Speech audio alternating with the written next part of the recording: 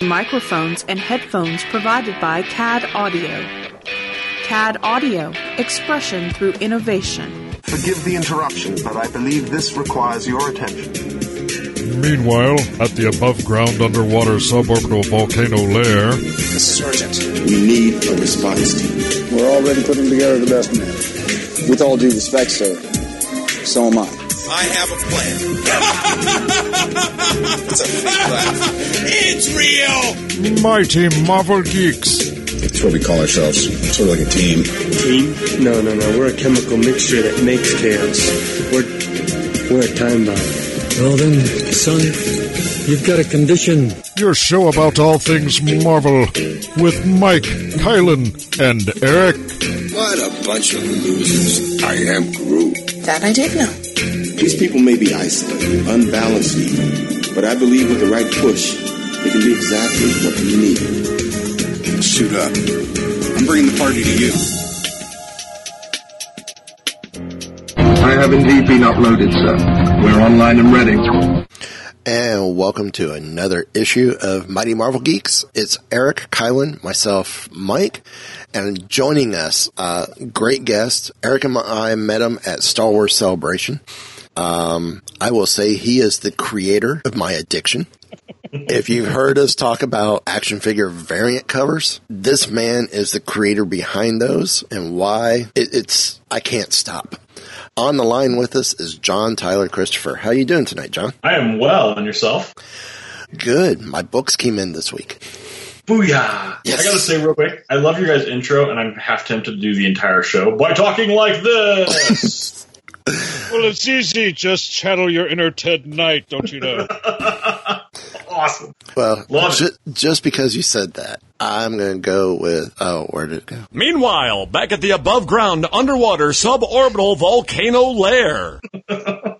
Or in your case, John. Meanwhile, in a small corner of the city, and the home of real bad pain. Yeah, there you go.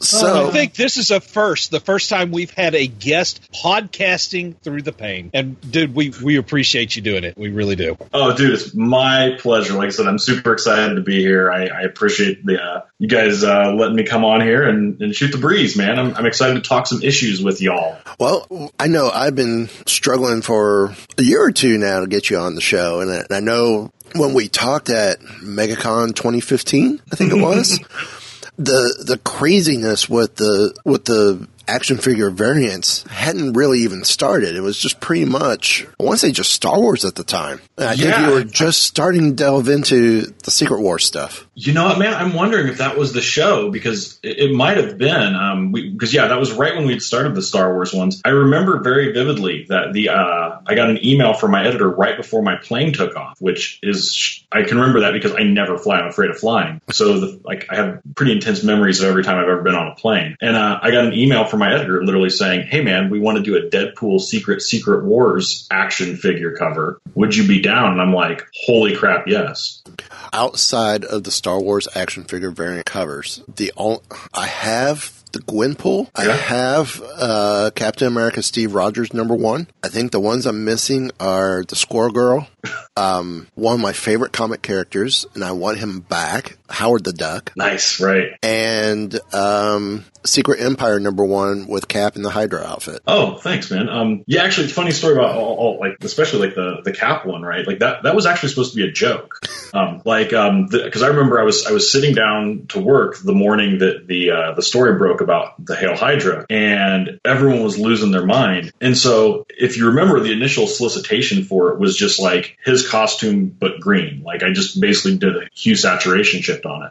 And the reason for that was when I submitted that to Marvel, it was like that morning I literally just threw it together, sent it over to Marvel as a joke, and the response was, yeah, that's like my guy at Marvel I sent it to thought it was funny, but he was like, I can't share this with anyone right now. This is not me. And, oh man. Yeah, and so like several months went by, and I get an email out of the blue, or it might have been like a text message, but it was just like, do you have that Captain America Hydra thing? Email it to me right now. And I did, and I guess guess it ended up in some type of presentation, and then it just like a couple months from there, it was, hey man, let's make this into a cover and go from there with the other ones. I want to say it was in April they talked about that it would be the cover, or it was going to possibly be a cover for Secret Empire. Mm-hmm. And I want to say I thought originally it was an April Fool's story. Until I said, no, it's actually coming out. And I'm like, okay. Yeah, it was a fun, like, evolution, right? Because, like, again, since it started as a joke, but then when it kind of became this, like, real thing, it was, like, I almost wanted to kind of delve into, you know, what would Cap Hydra costumes look like? And then it started to evolve into, like, we're doing other characters Hydrified. And how much do you change? How much do you not? Like, I actually mocked up a version of Cap that I went, like, instead of having, like, little feathers coming out of his, like, the side of his head, little, like, wings that he used to have. I actually put little tentacles coming out of his head. I put like a red visor over his eyes, like, because, you know, to me, Hydra's all about conformity. So even I felt like if we're going to do this joke, I at least want to play it true to Hydra and try and like conform him to the Hydra. In fact, I even had like, if you notice on the cover, he has these little yellow things up on his shoulders. And that was because initially there was actually basically a big H of yellow designed into his uniform, similar to the Hydra foot soldiers. It's just, again, like an homage to like everyone conforms to Hydra. So let's back up just a little bit.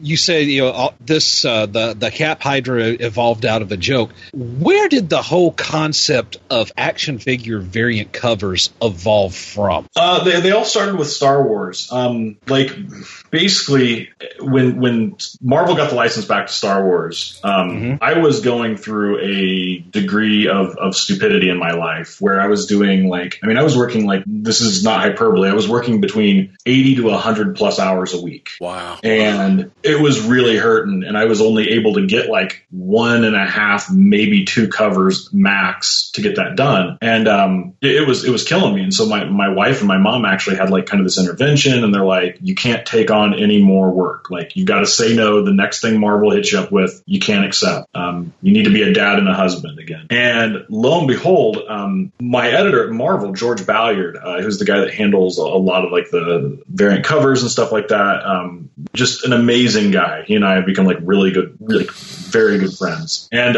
he kind of he called me and he's like, look, man, I've got a project that just to me has you all over it. And we've just gotten the Star Wars license back, and we want you to do the action figures. So it was something he actually approached me about, but they approached me like before I even knew we were going to be doing Star Wars comic books. The joke being that I just had that talk 2 days before with my wife and my mom, promising I wasn't going to take anything new on. And I actually accepted it, and I worked on them from, like, my wife went to bed at like 11, so I would start them at 11:30 at night and work till about 6. So I did the first 4 of them without my wife even knowing I was working on them, because she would have probably killed. And from there, yeah, man, it just kind of like snowballed, right? Like the Star Wars ones that people seem to dig on them. So they hit me up on that Deadpool Secret Wars, which was like, oh, cool, let's do a Secret Wars one. We did the Secret Wars series.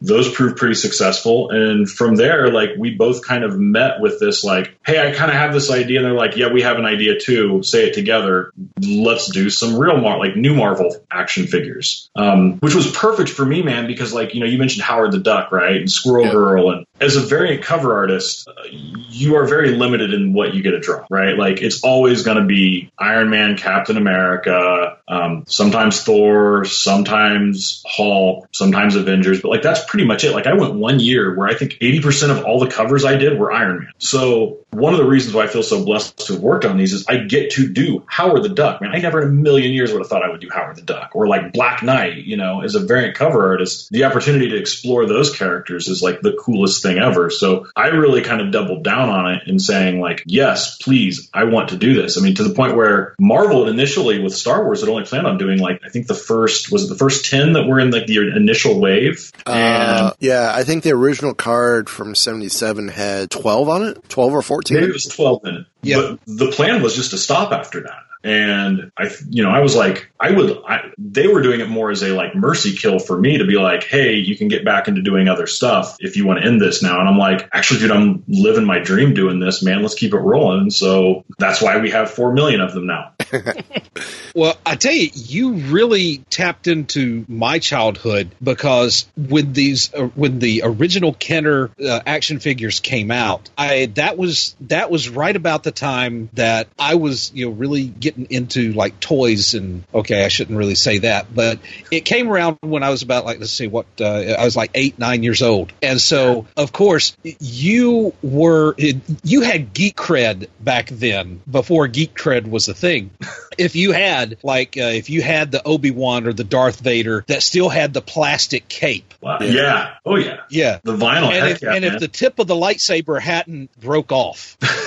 Because the lightsaber, it wasn't something that you just fit in the hand. It was kind of like, a car antenna. Yeah. It was at a slot that went up the arm with a little tab that you used as to slide it out. And it had the 2 different thicknesses. Right. It wasn't just a straight line. It was kind of like, it looked for all the world like an antenna. It had a thick part, and then it got really narrow. Yep. Yeah. Well, first of all, dude, like, thank you so much, because as an artist, right, I think every project you work on, there's a level of success depending on not only the quality of the illustration, but to me, more importantly, like, if you want to do a joke cover, do people find it funny? If you draw a hot character, do they look hot? If it's scary, is it scary? Like, so on and so forth. And I think that, especially with the Star Wars ones, I mean, that is my childhood as well. And like, the best compliment I can receive on those is when someone's like, dude, that really like reminds me of my childhood, or that really brings me back to being a kid, because that's what those are, right? I mean, they're such an integral part to, I think, a lot of people of our generation's childhood. And that really means a lot. And that's why I think things like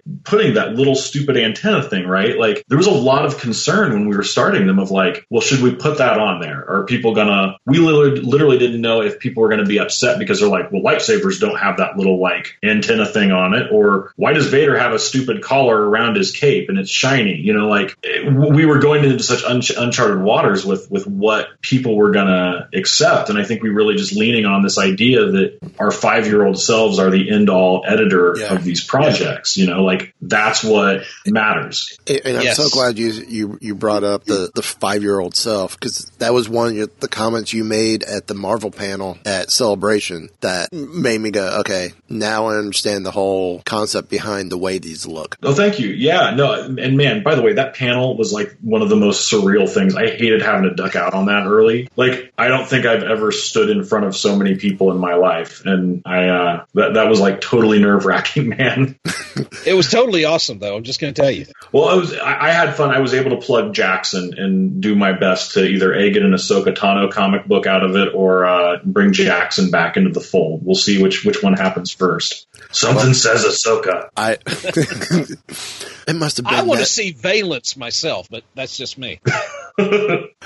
Well, you know what? I mean, one of the coolest things that I think a lot of people walked away from Celebration with was this idea, and this was to that point on the panel, that like, I think everyone had this concept with Star Wars, right? That it's got to be Han, Luke, and Leia, and that's really all people care about. But at the end of the day, I think, especially at Celebrations, it opened a lot of people's eyes to like, Star Wars fans like Star Wars at the end of the day, right? Like, if given a good story, they'll like the prequel stuff. They like Mace Windu and Qui-Gon and Obi-Wan. They want a good story out of it, just like they want a good story out of anything. But also the expansion. I mean, look at the success right now. I had the honor of sitting next to Timothy Zahn recently at a show, and I mean, look what's happening with Thrawn. Yes, and the success that Dr. Aphra has had. I mean, they're just doing such an amazing job of growing these characters and making the universe bigger, and making Star Wars is not just the core movies.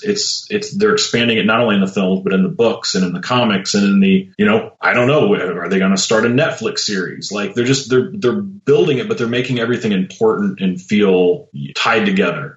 Now, speaking of Dr. Aphra, real quick, have you been contacted by Hasbro to do the card art for the Dr. Aphra vintage figure? I have not been. I actually do a lot. I don't know if you guys know, but I do the Marvel Legends box art for Hasbro. So I actually do a lot of work for Hasbro. Okay. That was kind of a gig that lined up after starting to do the action figures. They're like, Hasbro contacted me and they're like, hey, do you want to do the real toys? And I'm like, well, sure, why not? But no, so the guy that I deal with, after the announcement was made, he emailed me. He was like, I just want to make sure you did do this cover, right? And I'm like, I did. And he's like, kudos, man. So that was pretty weird, you know. It's like it's an imitation of an imitation of an imitation. It's like the multiplicity. I'm waiting for like Michael Keaton to come back. Hate that. Now, I will say one of my favorite covers from the Star Wars #1 with the umpteen hundred variants it had, outside of the action figure variant, was the party cover. Oh, thanks, man. Yes. That was so much fun. I mean, like, so when they hit me up, they're like, we want you to do the party cover. And this was like around the same time with the action figure stuff. We just gotten it back and cool, we're going to do this. And we're like, we just want to do something fun. And so, I mean, I ran the gambit of all these different crazy ideas. And I honestly forget how it came up, but it was just like, dude, I think we can do Jackson on this. I think that could fly. And the opportunity to be the first person to draw him professionally in like 20 some odd years was super rad. And, funny side story. And I don't know where this got shot down at, but initially the cover was going to be, I was like, if we're putting in Jackson, I wanted to put Jar Jar out there with him and have Jar Jar and Jackson coming in, right? And like, they're the ones knocking, trying to get into the party that no one's wanting to invite them, which I thought would be kind of funny. And that was another one of those I was told, like, let's not do that. Let's just go with Jackson. I think it's one of those, like, we can be self-deprecating, but, let's not be disrespectful, especially on the first cover. Yeah. To me, that is probably the ultimate Star Wars cover. That's not an action figure variant. And that's simply because it is so much an Easter egg. I mean, if you know who Jackson was or is, then you're about like me. You're laughing almost until tears roll down your cheeks just because it's like, yes, I can't believe they did that, but serious cool points to whoever did. It's just that we recognize it. Again, that kind of takes us back to the old days where it was going through. He was in the comics, and now he's, I guess, because he's on the cover of the variant, he's canon again. Yeah, well, like it's so crazy to think of Star Wars being like, because it's become such an institution. Like those comics, like it's the Wild West back then, man. Like. Back then, you had A New Hope to go off of, but there really was no larger mythology to work with. There was no such thing as canon at that point. Yeah, right. Very, very similar to the Kenner toys, right? I mean, we think of it now. One of the charms to me of Jackson, of the Kenner figures, it's the absurdity of them. I was going to say the stupidity, but I meant that. I mean it as like a compliment. Like it's the vinyl capes, man. It's the giant green bunny rabbit. It's so absurd. It's things like the fact that like Blue Snaggletooth, right? Like that's this like fascinating story of they made him, but because all Kenner had to go off of were black and white headshots of these aliens. They didn't know he was supposed to be short. They didn't know he was supposed to wear burgundy. That's why Greedo's wearing like a neon yellow ribbed costume and Walrus Man's in a blue onesie. But to me, like that's the charm. Like that's what makes it cool. And I appreciate those things. And that's why I think Jackson's such a rad character. And I get why he might not have been brought back yet, but I would be shocked if he doesn't become like truly officially canon, just because there is that soft spot in everyone's heart for that character that read it back in the day that are now appreciating it now in like this whole new context. Yeah, but it's like you just touched on it, because it was back before quote unquote canon, before Star Wars had become this institution. You could get away with throwing a big green bunny rabbit in space out there because it was in space, and therefore Star Wars, it's in space, everything's cool. You could have a tractor on a land speeder tractor with the big John Deere logo on it, and because it's out in space, it's okay. Well, totally. Like, do you guys remember? I was reminded this. I went and did a store signing up at Wonder World Comics a while back ago, and Dennis, the owner, he's got this massive toy collection. Like they're basically a toy store, vintage toy store, even almost as much as they are a comic book store. And I'd forgotten that they had those like little small, like one character vehicles back then. Like one of them almost looked like an AT-AT head. Yes. With a little like gun for a nose kind of a deal. Yes. Yeah. Yes. I remember that. Whoa. Actually, 2 of those are in the Star Wars Force Arena game. Nice. And supposedly stuff from that game is canon. So those are now back as part of canon. And like, oh, that's so cool. And like, but again, like that's the beauty of all this, right? It's like, I'm convinced, and I've said this before, that like The Force Awakens was made 20 years ago as J.J. Abrams was sitting on his parents', kitchen floor. All of those little things that might have been absurd, or let's be frank, a lot of it probably back in the day was like, it's a toy license for some stupid movie about star battling or something. We don't know. We're going to try and make a quick buck. Let's crap it out and move on from here. Oh, it's a little successful. We need to find ways to make money that isn't selling an AT-AT. So let's make these little one vehicle ships. It was just something they were throwing together back then. But because of what Star Wars has become, those things are huge now. And I think it's cool those are canon. And Jackson, he was supposed to be this silly green bunny rabbit, but like there is legitimately a contingent of people that Jackson is probably their favorite Star Wars character and are just dying for him to show up in something else. Yes, very much so. Yeah. Now, and go ahead. Well, I was going to say, to go along with the ships, the original troop transport was created just to be a toy filler until the next movie came out, because they didn't know what was coming, and it was never appeared in the movies, and it was one of the hottest toys in like 1978. That's awesome. Are you talking about the one that has like basically the little boxes where they stand down in, 3 on each side? Yeah, that has now been used for Star Wars Rebels. Yeah. Oh, that's so cool. I remember that. Yeah, I mean, God, Rebels. There's another one that's like, how amazing is that show become and what they're doing with it? I mean, what's great to me about Star Wars also is this fact that like we're sitting here and we're talking about it from a perspective of people that have grown up with Star Wars. My children, I have 2 young daughters, and I tried my damnedest to get them into Star Wars, and they just weren't really that into it. Like they just couldn't get into it. I showed them the prequels, and they're like, this is all right. I can watch this. They liked Jar Jar Binks. I introduced them to within The Force Awakens came out, and they loved it. And now they watched Rebels, and they're obsessed with Rebels. And it's like in Clone Wars and Ahsoka Tano. And like they're doing such a good job of not just paying an homage to what we love, but also building the next generation of Star Wars fans. Like, I don't see it going anywhere, man. It's been so good. My daughter is the same way. She loves the movies. She appreciates the original trilogy more than the prequels, which says a lot for a 7-year-old. But yes. Rebels, she absolutely loves. She is upset that this next season is going to be the last. I was just going to ask you if you had actually told her that or not. Yes, okay. But she's super excited for this Forces of Destiny that's coming.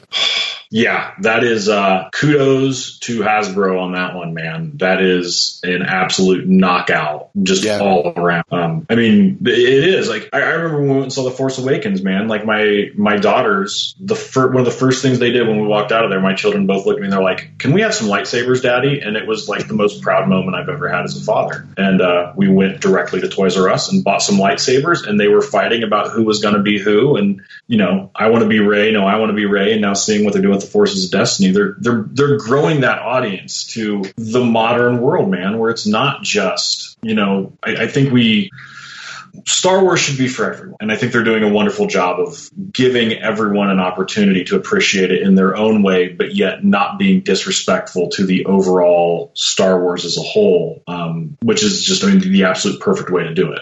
Now, I want to ask, with all the different action figure variant covers, what has been your favorite, or which one I guess it's 2-part. Which one's been your favorite to do to date that's been released? Because I know you got some that haven't been released yet. And which one has been the most complicated? Well, my favorites, like besides, like on a personal level, I mean, dude, the first series when I was just going through it was like, oh my god, I'm drawing Luke Skywalker. Oh my god, I'm drawing Darth Vader. Oh my god, I'm drawing Han Solo. Like that was really surreal. Like artistically, honestly, I think the 2 Anakin Skywalkers that I just recently released, I think might be my, like when I look at them, I'm like, wow, that is exactly what I wanted to convey out of those pieces. When we were talking about like the jokes of the characters, one of the big things I try to do is portray the figure itself of having the little silliness and absurdity and like certain imperfections, whereas the side illustration is meant to be as, absolutely accurate as possible. So I think with those, like, I really was happy with how Anakin looked as a Sith. I was really happy at how Anakin looked when he was like, he looked really angry and focused. So I thought that was really cool. Frustrating wise, 21B. I hated that toy as a character. Because that damn arm wouldn't fit in on his side, so I couldn't put him in certain slots in my C-3PO head. So that was very cathartic to work on him and get that frustration out. Lobot was fun because he's just such an awkward-looking character. His legs are really short on the toy. I didn't notice that until I started researching, because every time I do one of these, I actually pull the toy out. My mom kept for me in our attic, and I've got them all out. So I literally look at the toy and I set them next to other ones to see what the little idiosyncrasies are. And that was one that I thought was a lot of fun, but again, frustrating as well, just because he was so weird. I think one of my favorite details is the way you did the label on R5-D4 and the R2-D2s. Oh, thanks, man. Those were fun. I remember, so the R2-D2 one, and I'm not sure if I told you guys this down in Celebration, the assistant editor for Marvel on the Star Wars line, Heather Antos, who is just like one of the coolest people I've met. She's so great. I really had a blast, like finally meeting her face to face down at Celebration. But she's much younger than myself and the other people that are working on the project. So when I turned in R2-D2 for the first time, she was super polite, but she's like, I am so sorry, and I don't know how to say this, but that R2-D2 figure looks nothing like R2-D2 at all. And thank God Jordan White chimed in and was like, yeah, I know, that's actually the point, though. That R2-D2 toy was, I don't know what they were smoking when they designed it, but that's what it looked like. And so that was a lot of fun. But just all those little things, like, where does that balance come, right? Of the label, it's a sticker, but you don't want it to be a sticker because, again, it's not, your 5-year-old self doesn't see it as a sticker. They see it as the design on the character. So, like, you have to, it's been fun to try and figure that out, like, where that happy medium is. I'm going to have to find my cover with R2 with the sensor scope and take a picture of it with this. I don't know if you can see this, John. Awesome. Heck yeah, man. And I was surprised. My sister-in-law found this at a garage sale. And loose, and the only issue with it is there's a slight crease in the sticker on the back. Other than that, it's almost and there's a little rub on the sticker on the front. But other than that, it's in great condition, which I'm surprised that it's in this great of a condition. That's awesome, man. Well, you never know what you're going to find, man. Those things are literally like little chunks of golden cheap plastic. Yeah. Mm-hmm.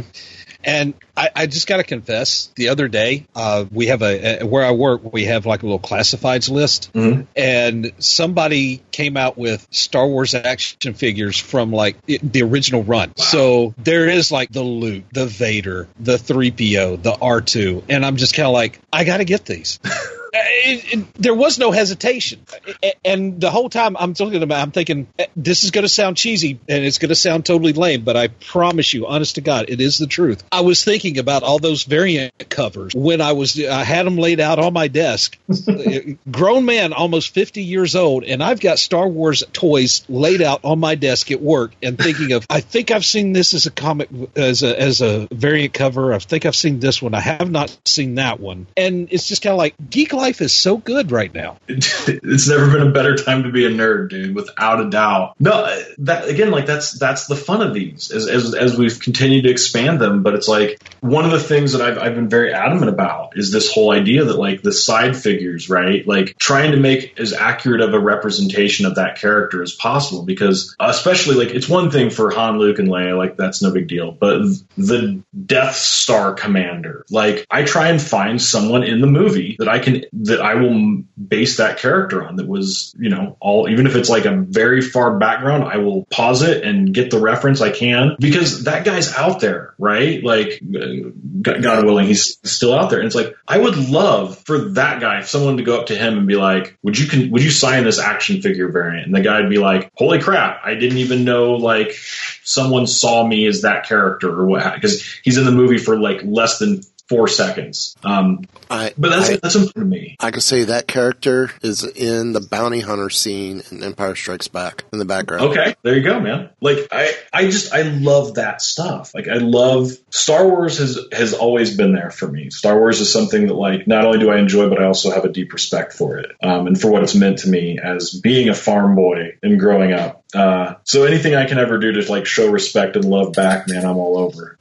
Now, you also did action figure variant covers for Haunted Mansion, Figment, and Tiki Room, correct? Yeah, that was those were fun, man. I got to tell you, if you think Star Wars fans are rabid, the only people that might give them a run for their money are Figment fans. Figment fans are pretty hardcore, man. I've met several Figment cosplayers and stuff, and they're beyond just nice, but they are into it. See, that's my home park. That's where I work, is at Epcot. Oh, right on, man. Well, it was so weird. So I went down to Disney a couple weeks ago, or like a month or so ago, and I actually had someone, like, this was one of those like surreal moments in my life. I was walking through one of the stores, and I actually got hit up for an autograph on a Figment book at Disney. So I was like, thank you so much. I can write this whole trip off now. Tax deduction, cha-ching. But that's a pretty hefty one too. You better believe it, buddy. Free Stitch dolls for everybody.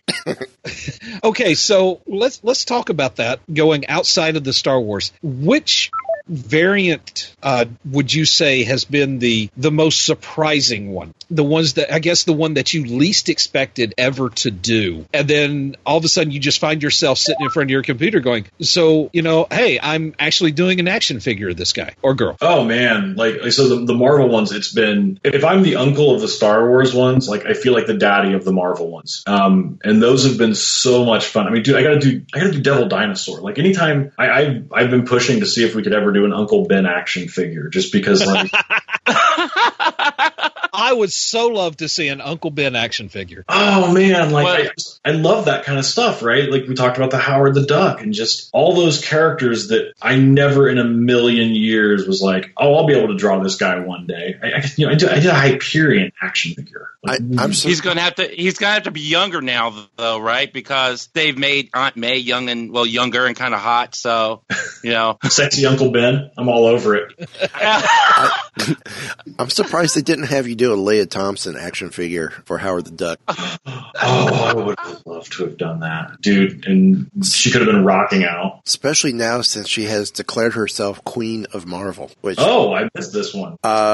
Interview earlier this week, they talked to her and she came out and they talked about Howard the Duck and she declared herself Queen of Marvel. Hey, you know what? I'll give it to her. Yeah. She's Marty McFly's mom, dude. Let her have it. Yep, have at it. But then that would also mean Crispin Glover is the king of Marvel, and I'm okay with that as well, because then we get roundhouse kicks to the head forever. Oh, you still did you see that? Was it Late Night with David Letterman when he did that? Yeah. Oh my God, I didn't think. I was like, is this real? Actually, couldn't we say Tim Robbins would be the king of Marvel? We could. With his role in Howard the Duck? Yes. And I'm still waiting. My big hope with Marvel Legacy is it's revealed that the Dark Overlords are actually the main antagonists from it, and from Howard the Duck, and they come in and Howard and Leah get to rock out, and they stop them with the power of music and love. Didn't they do that in like Lilo and Stitch Part 3? I never saw that one, unfortunately. Okay. But you know, when you say Howard and Leah Thompson rock out, I kind of envision it something like... You can't see it, but I literally did an 80s dance there, swinging my hands side to side. And I can't believe that I didn't see that coming. I was just waiting because he kept talking about Howard. I'm like, it's going to come. It's just a matter of when. Hey, I am still willing to claim that we are the first podcast at a Star Wars celebration to play a Howard the Duck clip twice in one 1 hour panel. Okay, I'm sorry, but hold on 1 second. This just dawned on me. Could Howard the Duck be the bridge between the Marvel Cinematic Universe and the Star Wars Cinematic Universe? That somehow that's where that ties all together, is that Howard and George, that's the bridge that connects everything. Just saying. It could I'm be. willing to go with it. Could be. I won't argue. Now, I would now love I want to see. Go ahead. Sorry. I would love to have seen in the prequels Howard the Duck in the background walking past. I think that's the only thing that was missing from the prequels. Oh my gosh, it becomes that crazy St. Elmo's fire, St. Elmo's place, like at the end, it's all one giant universe. It's like a big knit sweater that someone keeps knitting and knitting and knitting. I mean, we got the ETs, we got the DeLorean, because the DeLorean's in episode 2. Right. We easily could have had Howard doing a walk by in the background. Yeah. You know, I would have loved to seen Howard in Dex's Diner there in episode 2. Just sitting back there in one of the booths. Yeah, having his little like duck legs swinging at the swaying about on one of the stools. Yep. Wow. Oh man. And then he could have tried to serve him poultry, and he could have had could have broken out some quack foo, and we could have had an Obi-Wan Howard the Duck fight. And then Howard's revealed as the final Sith, the real apprentice. This story writes itself, gentlemen. There's always hope for episode 9. Darth Howard. We have uncovered the identity of Snoke. I was going to say, if I just spoiled, I apologize. I spoiled the Last Jedi. Oh, Howard the Duck with Sith powers. Hey, you got those people that believe Jar Jar had him, man. Is it really that far-fetched? You know what? The thing is, there's proof. There's proof that Jar Jar had. We saw what happened to the Senate. I'm willing to go with it. I'm Jar down. Jar theory is not that far-fetched once you think about it. Yeah. Hey, I'm down, man. I'm open to anything. Now, I just want to go back to Figment real quick. Okay, I'm sorry. That's where we were at.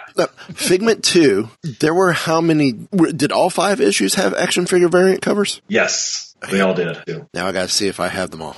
Yeah, I want to say because each one of them was like a big guy. They were both like I think double characters in them. Yeah, 2-pack kind of a thing.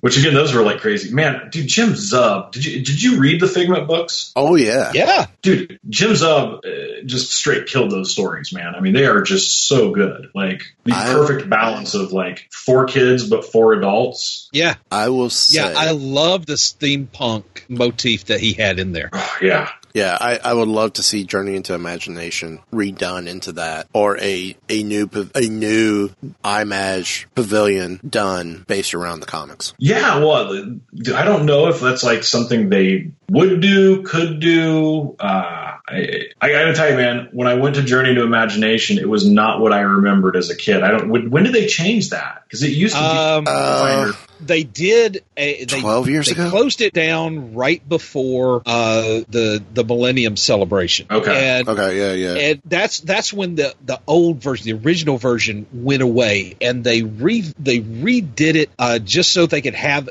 that attraction open during the Y2K celebration, and it was very much. It was horrible. Yes, horrid. I would not use that word lightly, but yes, the only redeeming feature, and I do mean the only redeeming feature of that incarnation, was the fact they had Monty Python's Eric Idle as your narrator. Yes, well, that's the one they have right now. At least the one we that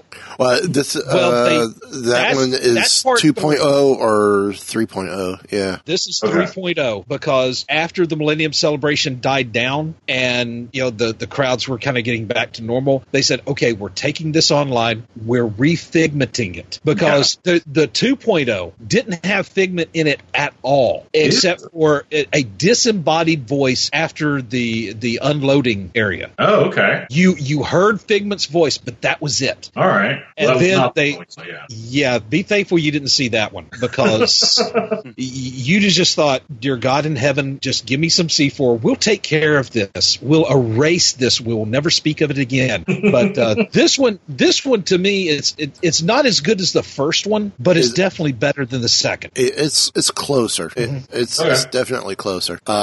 And I will send you a link to when I actually interviewed Jim Zub, and we talked about the Figment comics. Oh, right on, man. And this was right around the time of the first Figment. Mm-hmm. Yeah, those were really cool to work on, and it's one of those, like, in retrospect, like, I'm really honored to have been able to be a part of that. You know, like, there's projects you work on, and when you're done, you're like, we did something really good there. And I feel that about those, like, all around. Like, it was just, I don't think there was a weak link in that entire project. Yeah.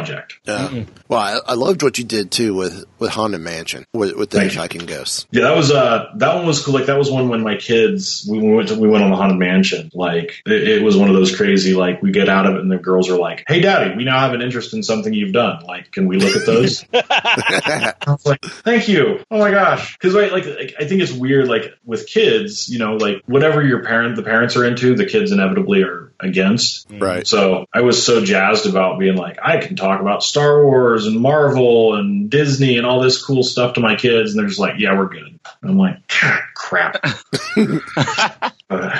Okay. But it's slowly happening, man.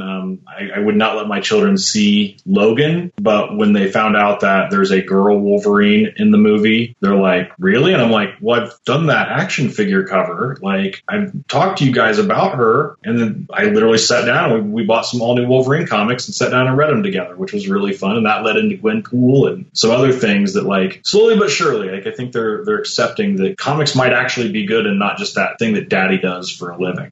My kids are really young. I should point that out. Well, I have to say, I will say, we're still in Marvel world, but your covers with Daredevil. Yeah. I mean, they're which one is this? The one that the Daredevil cover you did with, he had his black costume, and then you gave him two faces. Yeah, you had him one with the glasses and one without. And yes, I had the hardest time of looking at that, and there's this part of me that wants to open it. I know I can't, but I'm like, why hasn't this been made, or why does my comic shop carry it? But and the Secret Wars cover, it took me back to '84. And I was just, those were phenomenal. Thanks. No, like, so one of the funny things, and we still get this, we had this problem with Boba Fett actually a lot when we sold him on my website. We had like 6 people that we got negative marks on PayPal for, because they thought they bought an action figure, and when all they got was a silly comic book in the mail. They were really frustrated. The good news is they retracted all of them when we sent them to eBay and showed them how much their their comic book was going for that they bought, and they're like, "Oh, okay, we're good with this now. We'll keep this." But we still get this. That dentist guy I mentioned earlier, he literally sent me a text 2 weeks ago of somebody complaining that he bought one of the Hydra action figures and they thought it was an action figure and not a comic book. So I will say, I had a heart attack for a while when I thought, oh shoot, I didn't get the Han Solo variant cover. And that was one of those, shops had to buy a specific title to get it. Mm-hmm. And then I'm like, great. And then I'm looking online on eBay and a couple other places, and I'm seeing $75, $100. I'm like, I'm in trouble, because I mean, it was still early in the process with the covers. I'm like, I'm going to have them incomplete. And then I get to my shop, and right there on my pull list is the action figure variant. I'm like, I am so saved. Good. No, that's actually been one of like the big fears, right? It was like with the black and white Luke being so obscenely rare and just ridiculous in price. For all the complaining or frustration I have that I wish it was a more accessible cover, I just thank God every day that it wasn't. Could you imagine if that was Vader and there was only 100 Darth Vaders in the world? Like, it would have literally killed this entire Star Wars thing before it really got got started. And I know I've said this a million times, but these things have changed my life. So I am eternally grateful that wasn't the case. I know this is going to sound wrong, but I was never, I loved the look of the black and whites. It was something I just wasn't interested in collecting. I wanted the full color. So I guess my action figure variants are going to be not complete because I don't have the black and whites, but I'm okay with that. Yeah, well, that's the thing, right? Like that's actually what makes me cool with it being the black and white Luke, because it's not part of really the set. It's an extra side set. And the continuation, like, so I'm not sure if you guys are aware of this, but so we did the black and white Luke, and that was this whole exclusive for Diamond Breakfast. I did Boba Fett, and after I did the Boba Fett one, I was like, that day I was calling Marvel, and I'm like, yeah, I'm ready to buy like the rest of these characters. Let's do the rest I want to do the rest of Bounty Hunters or whatever.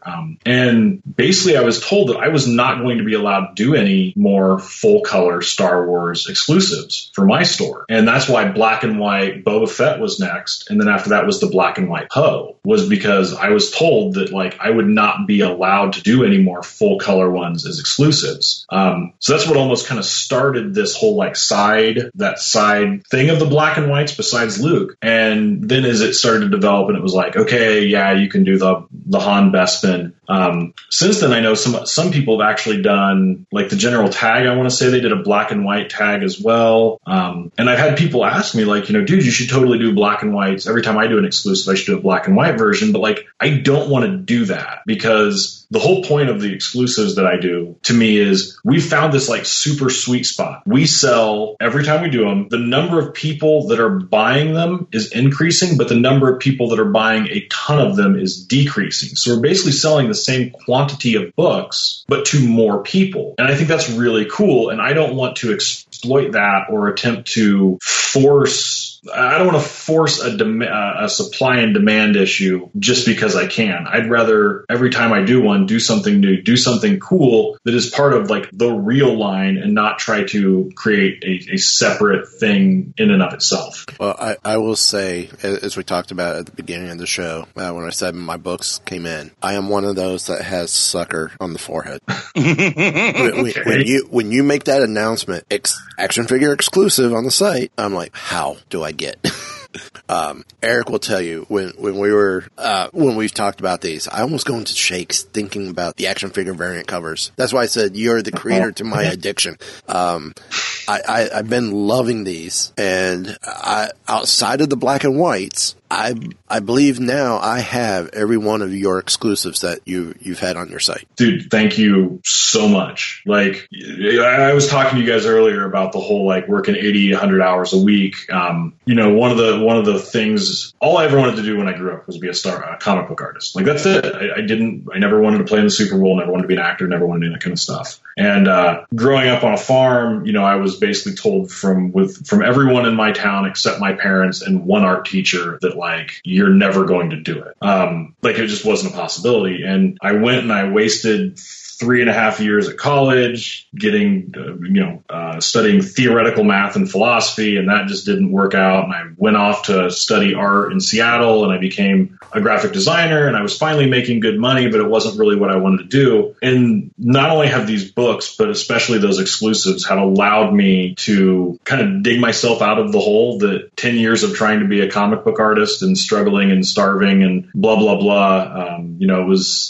It's afforded me and my family a place that I'm eternally grateful for anyone that supports those, because it really does. It's changed my life, man. So thank you. You're absolutely welcome. You're welcome. To me, it's I have said many times, when does this stop? So my wallet says, good, there's a breather till the next thing. But there's also that side of me that says, keep going. How much more can you do? Especially when you've taken Aphra and you've taken, and what you did at the tail end, from issues 20 to 25 in the Vader line. Yeah. Yeah. And taking characters right out of the book and turn them into action figure variants. Well, that's like, so one of the weirdest things about this, and that I'm really wanting wanting to do, going back to like Rebels and the Clone Wars books, and one of the, I think the other reasons why I'm pushing on an Aphra so hard, or Ahsoka, is I'm in this really unique place of being one of the only people that has been able to articulate every different medium of Star Wars. If you want to know what Luke Skywalker looks like in comparison to Dr. Aphra, in comparison to, again, wanting to do if I could do a Grand Admiral Thrawn, like it's a Rosetta Stone kind of a thing. Is kind of how I look at it. Like the movies, we don't know if Dr. Aphra will ever make it into a movie, or BT, or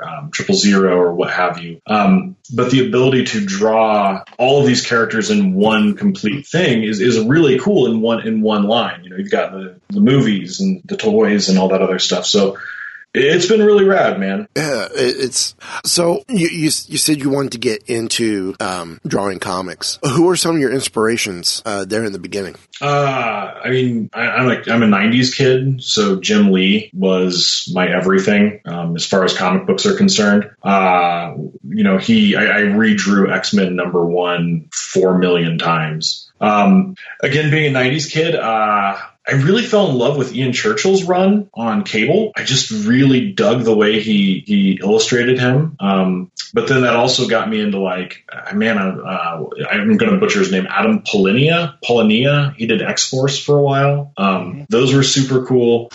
And then after discovering those is when I kind of started branching out, right? And then you start discovering all the masters, Art Adams, holy crap, John Byrne, anyone. I had this epiphany. I used to be one of those guys, and this is why it drives me nuts. I've worked on some movies as well, and I'll never forget. I was on a movie set one time, and I was talking to some of the camera guys, and I was trying to act cool and talk to them about how Michael Bay sucks and he's terrible and blah blah blah, just because that's what you're supposed to say to make yourself sound like you know anything about movies. It's Michael Bay, so you weren't wrong. Well, that's what I thought, man, until these camera guys proceeded to read me the riot act about how Michael Bay invented all these cool camera techniques and moves and different ways of filming, and they admire him, and they're like, yeah, if you're watching a movie, for certain things he might not be a strong suit, but there's other things that he's amazing at. And I had that epiphany then when it came to things like when people come up to me and they want to rag on certain comic book artists, I'm always the guy that will try and defend them. I find it difficult. I've done 15 interior pages my entire career, and I've come to respect anyone that can draw an interior comic book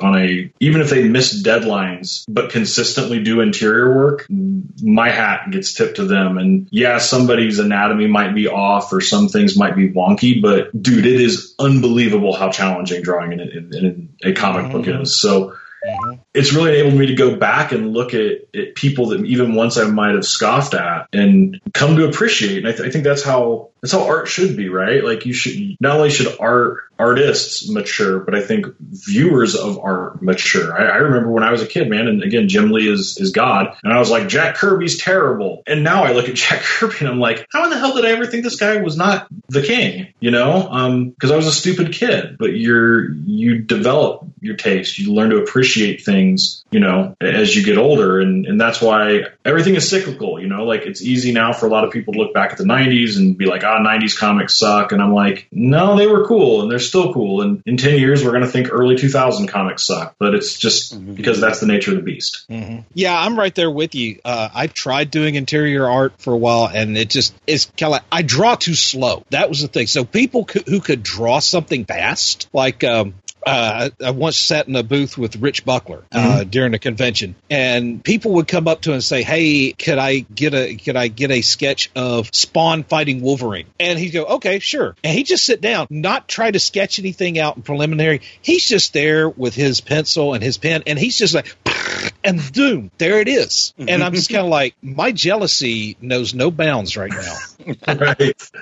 Well, that's one of the cool things about comics is it's inherent into the nature of the art, right? It's one thing to be good, but it's a whole other thing to be that good that fast. If you give somebody a year, you're probably going to be able to do an Alex Ross piece. It's the fact that Alex Ross can do multiple covers in a month that is outstanding. outstanding. Like, not just the level of quality, but like the fact that level of quality plus deadlines boggles the mind, man. Mm-hmm. Oh yeah. Well, I was at a con, and I was talking to Jim Steranko, and he has a very distinctive style, and he said that he used to, especially like his covers, and he was told, it looks too much like a movie poster. It's not a comic book cover. You need to do it more like this. And so he's like, okay. So he started doing more like this, but then like all of a sudden Bond movies are starting to get popular and that sort of thing. And then all of a sudden his people, his bosses are like, okay, you remember that cover I told you that 2 months ago that you need to read? We want you to start doing more of that now. And then all of a sudden that's what he's known for. And I just think it's interesting hearing your story too, that, like you said, it's cyclical. At one time we were saying 70s comics were crap. And, now I love that stuff. And, 90s comics I like 90s comics, but, there's some people probably looking at them like, oh, there's too many utility belts and too many whatever, and but all over the place. Yeah, and but I liked it then. I really don't have a problem with it now. Give me more long shot, I'm fine with it. Heck yeah, man. Well, I think that's one of the really cool. Like, if you look at comic book art right now, I used to share an office with Georges Gianti, the guy that he did Gambit for a while. I was the Buffy the Vampire Slayer artist for the longest time. And he was telling me these horror stories because he broke into comics in the 90s and was having just a nightmare of a time getting work because everyone was like, this is cool, but can you draw more like the Image guys? And I think it was a very prevalent concept back then. And I look at art now and, dude, it does not matter. Like, part of the charm of comics today is seeing different people taking on different characters because every style is accepted. I love looking at, I'm a huge Ed McGuinness fan, and seeing what Ed is doing from Spider-Man to, he was running on Nova, and then his Hulk work, like, there's so many different things that Ed brings to the table. And then when the next artist comes in, you get to see their take on it with a completely different style. Instead of everyone trying to be homogenized, you've got this, like, let's see what the big, like, the hyper realistic guy will do with this character. And it's giving those takes. It's like you're seeing these evolutions on these characters that's just really fascinating. Yeah. Well, and it's one of those things that, it's, some people are very, I know I'm very tied to certain characters, and I used to be the person that I like the way this person drew this character, and then I find out that, a new artist is coming on the book, and I'm like, all of a sudden, it's like, I like my steak and potatoes, don't give me, I don't want vegetables, because if you do, there's no longer steak and potatoes, and then I'm done. Right. But now it's like, there's different artists that draw Luke Cage one way, or Iron Fist one way, or even Daredevil. And the thing is, I've grown to really appreciate all of that because it brings a different. Comics are a visual medium, they are, but at the same time, it's part of the story, and I've learned to kind of try and marry the two. Mm-hmm. A little more than I was a few years younger. It's weird saying that, but that's okay. Thanks for making me think about that, Eric. But it's just it's cool to see that we live in a time now where we don't need to have everybody draw like this one artist or like this particular company. It is more inclusive, and there's room at the table for everyone. I like that. Yeah, well, I think that's been one of the interesting things of, you're seeing this rise in not just artistically diversity, but also in the creators. And I think that's really rad that you're starting to see these different voices approach different characters. And look, I'd be lying to you if I wasn't going to say that part of me does miss those epic runs from back in my childhood where it's like you have the same creative team on a book for like 4 years or something insane. So you get to hear this grand opus, like you're kind of seeing that right now with Aaron and the guys over on Thor. He's weaving this mega story, which is really cool. So it's like it's 6.5 a dozen the other. Like I said, I think it's I miss that, but I also do. I love seeing like, all right, let's see what this person, because they're not trying to write the same story we've got people from all these different backgrounds that have different vantage points. Let's see what their take is on these characters, because it does create those, like, you get those unique perspectives on stuff. Right. Well, speaking of unique perspectives, it's come to that time in the show, and we would love to get your perspective on our picks of the week. And each one of us, we picked 3 books for the upcoming New Comic Book Day, which will be Wednesday the 28th, if I'm remembering right. 29th, I think. 29th. So, excuse me, you're right, 28th. I'm sorry. Eric, why don't you start us off? Okay, my first pick of the week, and if I had thought about this ahead of time, I'd have pulled them up already, but that's okay because I got them right here. My first pick of the week is Doctor Strange and the Sorcerer Supreme, number 9, written by Robbie Thompson, artist Javier Rodriguez. Sir Isaac Newton, Sorcerer Supreme of his day, has mastered an ancient evil magic and has gone power mad. It's up to the Sorcerer Supreme to stop him from sending the world and all their own original timelines into chaos. Unfortunately, even with the Avengers on their side, it seems like they are still no match for Newton. Awesome. Kylan, why don't you go next? Why don't you go next, and then I'll go after you. Okay. Because I have the same thing that Eric had going on. Well, my first pick of the week is I Am Groot, number 2. Trapped on a world that doesn't understand him, Groot is stuck on a strange alien planet, but the first step is finding a way home. Is for someone who can translate I Am Groot. This isn't going to be easy. Awesome.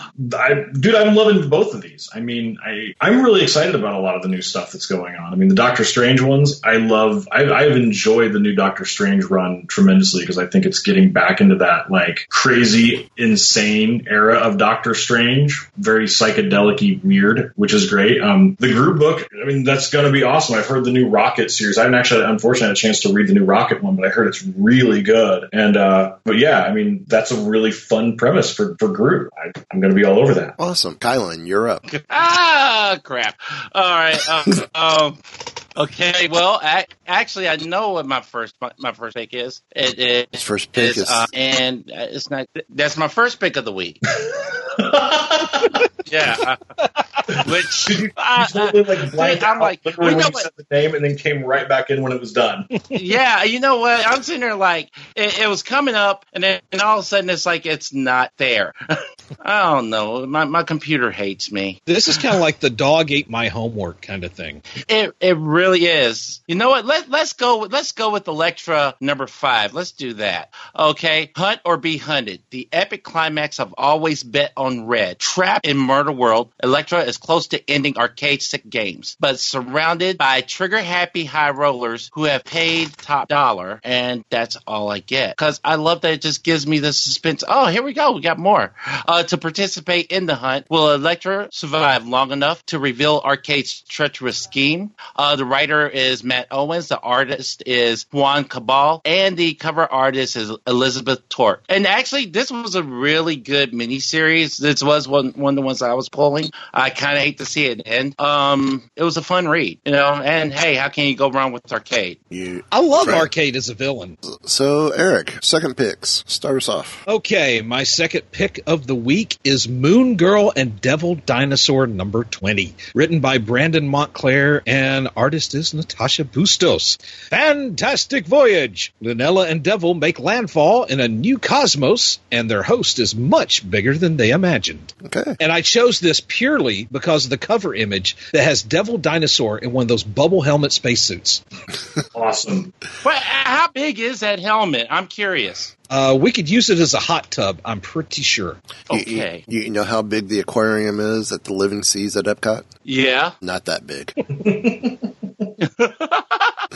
It's kind of like 20 questions. Is it bigger than a bread box? Yes, it is. Well, my second pick is Star Wars Droids Unplugged, number 1. collecting 3 stories featuring everyone's favorite droids. What adventures did the probe droids and the Phantom Menace get into when Darth Maul wasn't looking? Luke's got a mission for R2-D2, but can the astromech complete it in time? And all BB-8 wants is to help. Is that a collection of the ones that appear like in the end of the Darth Vader, the new Darth Vader book? Yes, I believe all of these have been backstories. Okay, awesome. Because I want to say the R2-D2 one appeared in Star Wars, maybe Star Wars 20. Okay. I think I know what you're talking about. Yeah. Okay. Cool. Yeah, and these are written, drawn, and the cover art is all Chris Eliopoulos. Now, you didn't do a variant cover for this one, did you? No, unfortunately, I did not. I think this would have been a perfect chance to introduce from the Droids cartoon. However,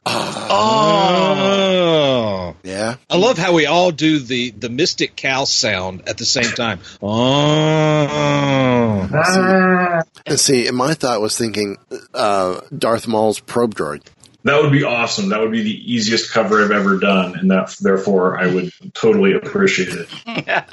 I just when you think that the R2 with sensor scope was the cheapest cash grab we could have possibly done, it's like, no, we'll just do a little black sphere and we'll call it done.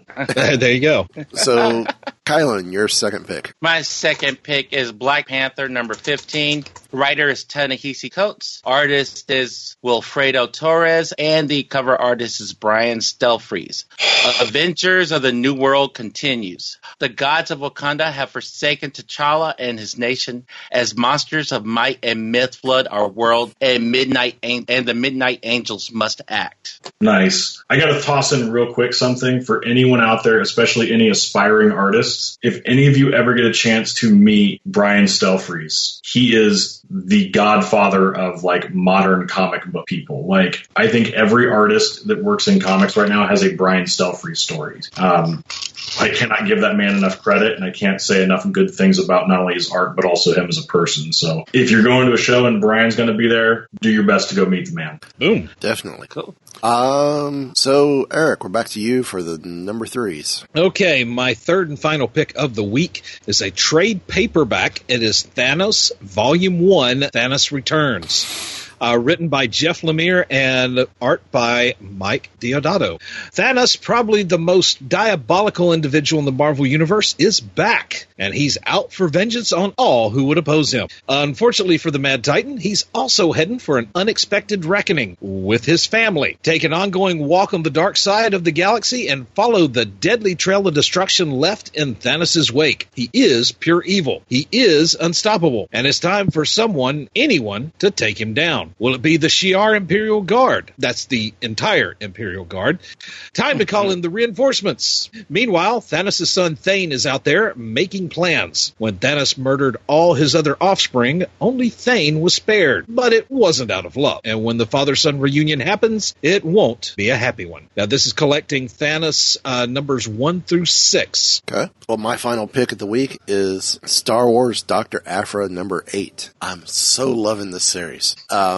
And I fell in love with this character from the Darth Vader Volume 1 series. The Screaming Citadel Part 5. Jedi, symbiotes, rebels, murderbots, smugglers, archaeologists. No, it is not the next Indiana Jones movie.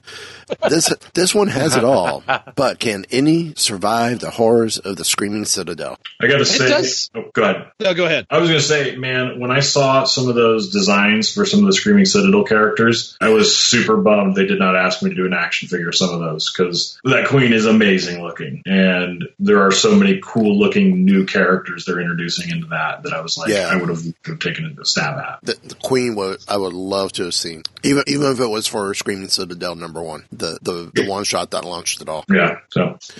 So Kylan, your final pick. My final pick, as if you would doubt it, is Star Wars Poe Dameron number 16.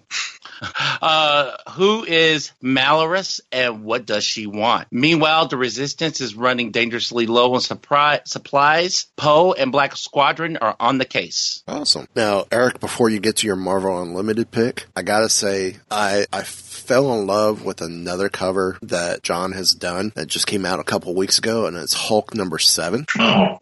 And to me, that very much screams Hulk meets Joker from The Killing Joke. Wow. Thank you.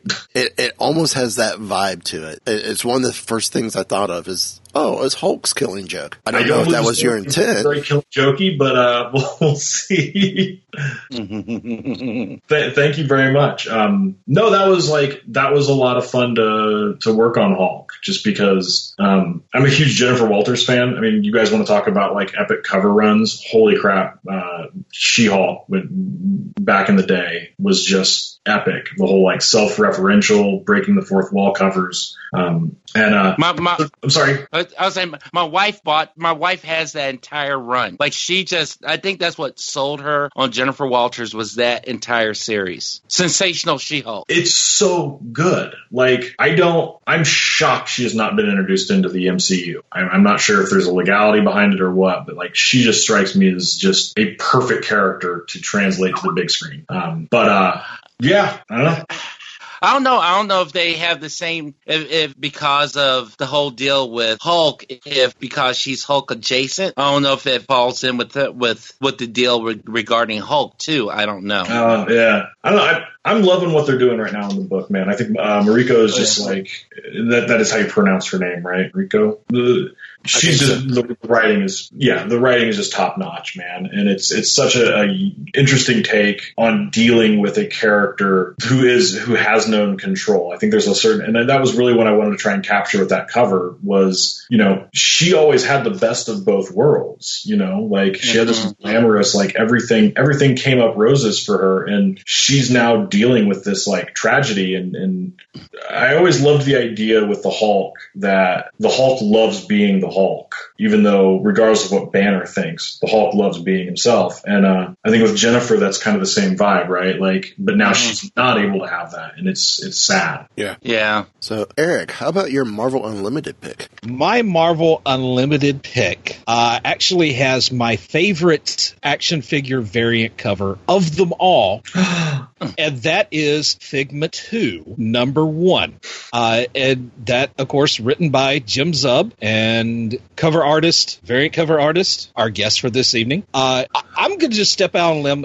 I don't do this often, but normally we just do one book that we recommend during the weekly Unlimited pick. But I think in this case, let's just go ahead and do the entire series. Booyah! Because as we've said earlier, or you've said earlier in the show, you did a variant cover for all 5 issues, and they all rock awesomely. Yes. Thank you. And Disney, if you are listening, we need on this earth, like now, an honest-to-goodness Dreamfinder action figure. Yes, and I know somebody they could pay royalties to for the sale of each one of them who would really appreciate this. I kid, kind of. I'm just saying, the actual action figure, a Figment action figure, Dreamfinder action figure, and the little steampunk blimp airship playset. That would be dope. There you go. Instead of royalties, would you accept a main gate pass? We'll have to see how many units get sold. But and a turkey leg. Well, I didn't realize that was part of it. Yeah, if you throw some meal plans in there, we're definitely good, because I could get my way through House and Home with those joints. Holy crap! Oh my god. Well, where can people find you on the internet, John? I am on Twitter at John Tyler Chris. I am on Facebook.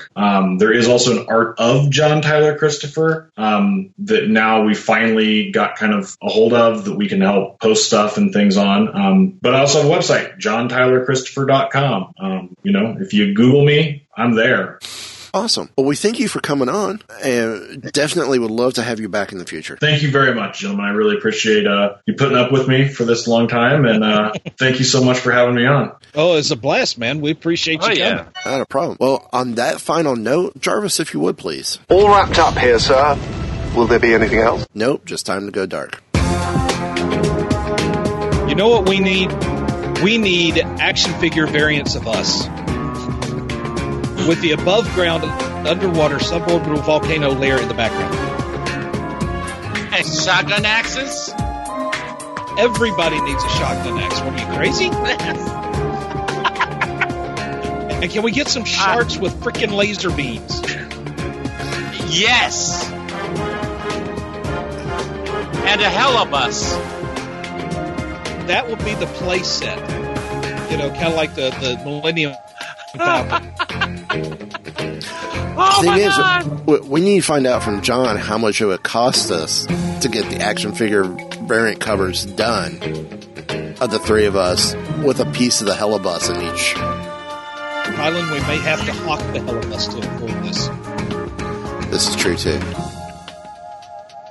Oh my God.